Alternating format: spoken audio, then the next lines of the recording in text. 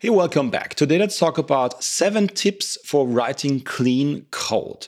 Now, what do I mean by clean code? Well, as programmers, we are writing code. That means we are typing stuff into the keyword, into an editor. And the more easier it is to read, the easier it is to maintain for ourselves in a couple of weeks when we are going to revisit some functions that we've written, some part of the code. It's easy to, get lost in the complexity. Writing code is a kind of an abstract thing. Well, it's not a kind of abstract thing. It's very abstract. So it's important for us to help ourselves, our future self, or others when we're working in a team, to maintain this code, to extend this code, to modify that code at a later date. So that's the importance of clean code. Now, let me give you 7 examples of how you could achieve clean code. And the first one is naming conventions. You gotta be descriptive and consistent in naming parts of your code, variables, methods like reusable building blocks that you're using. And that sort of goes hand in hand with the tip number 2, that's code formatting. You need to be consistent in your formatting. Maybe the indentions that are very important in Python, for example, the line length when you are automatically wrapping into the next line, how you use white space like space characters, or if you use tabs. And there are definitive code formatting rules or guidelines depending on the programming language that you use or depending on the company or the team that you're working on. There's PEP 8 or POP 8 for Python. There's standard JS for JavaScript. You can use something called linters, which we won't get into right now. But naming conventions, code formatting, very, very important so that you're able to, don't really need to switch your brain around a different style of formatting whenever you read code from somebody else or when you switch to another project. Very important. Tip number 3 goes also hand in hand with writing clean code. You need to document and comment your code.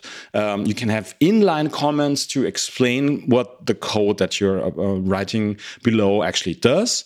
You can have block comments in a certain style so that it's easy to auto-generate documentation from it later on, like a README or API documentation, as block comment above a certain class or function or part of your code.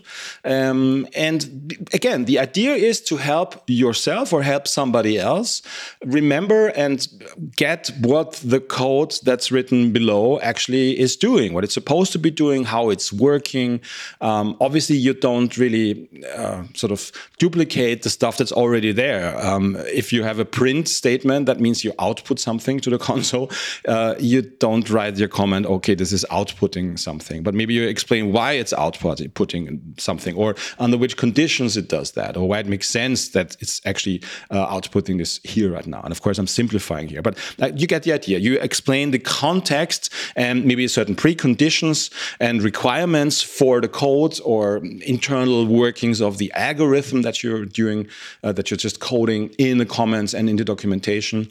And that, again, helps you write a clean code. Tip number 4, modularity. You don't write code from scratch into one line, spaghetti code, as we like to call it, in the 70s and 80s. No, I didn't start in the 70s, but I had my first touch points with the programming language and my first frustrations with BASIC on my Commodore 64 in the 80s.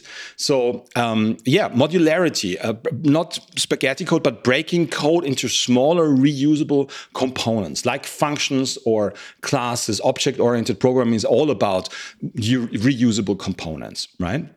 So let's say you need a functionality to validate the user's input, whether it constitutes a valid and legal email address. So, email addresses have a certain format to them, right? There's something before the @ sign, right? And there's something after the @ sign, and usually there's a .com or .something top-level domain afterward. So when users are entering an email address in several parts of your application, you don't really copy that thing. You make it modular and you write the code to validate what the user has entered and whether it's a valid email address. You write this once and then you can use that many times. That's the principle of modularity.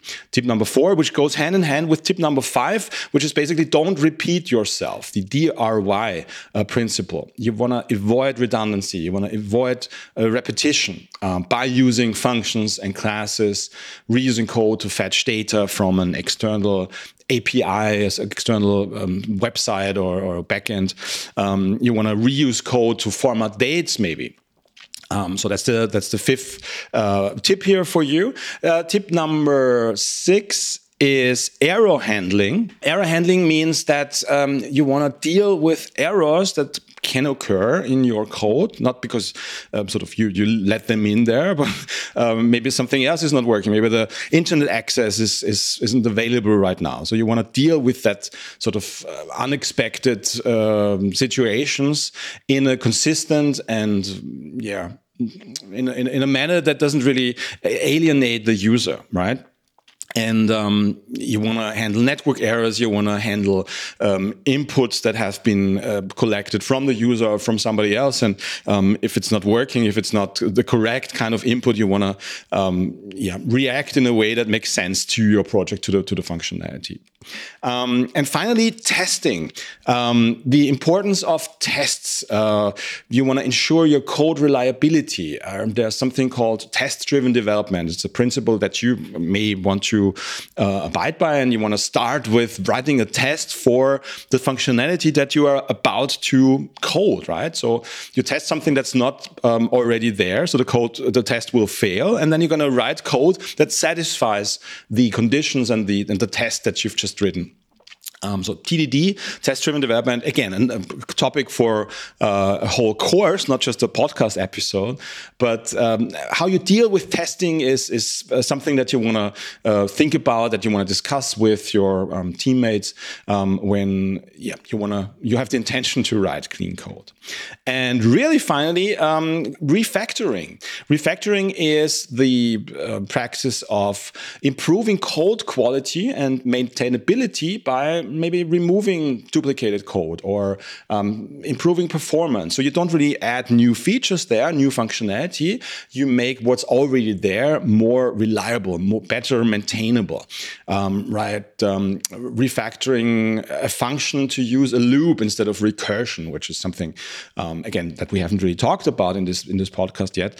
But it uses more memory and it has some performance implications if you do it one way, like using recursions, than using a loop. When you want to refactor the code, it does exactly the same, but it's more efficient and it's better maintainable. So there you have it. These are my tips for writing clean code. Naming conventions, having consistent code formatting and a way to comment and document your code, thinking in modular, reusable, smaller building blocks, reusable components. That's the principle of modularity, and don't repeat yourself.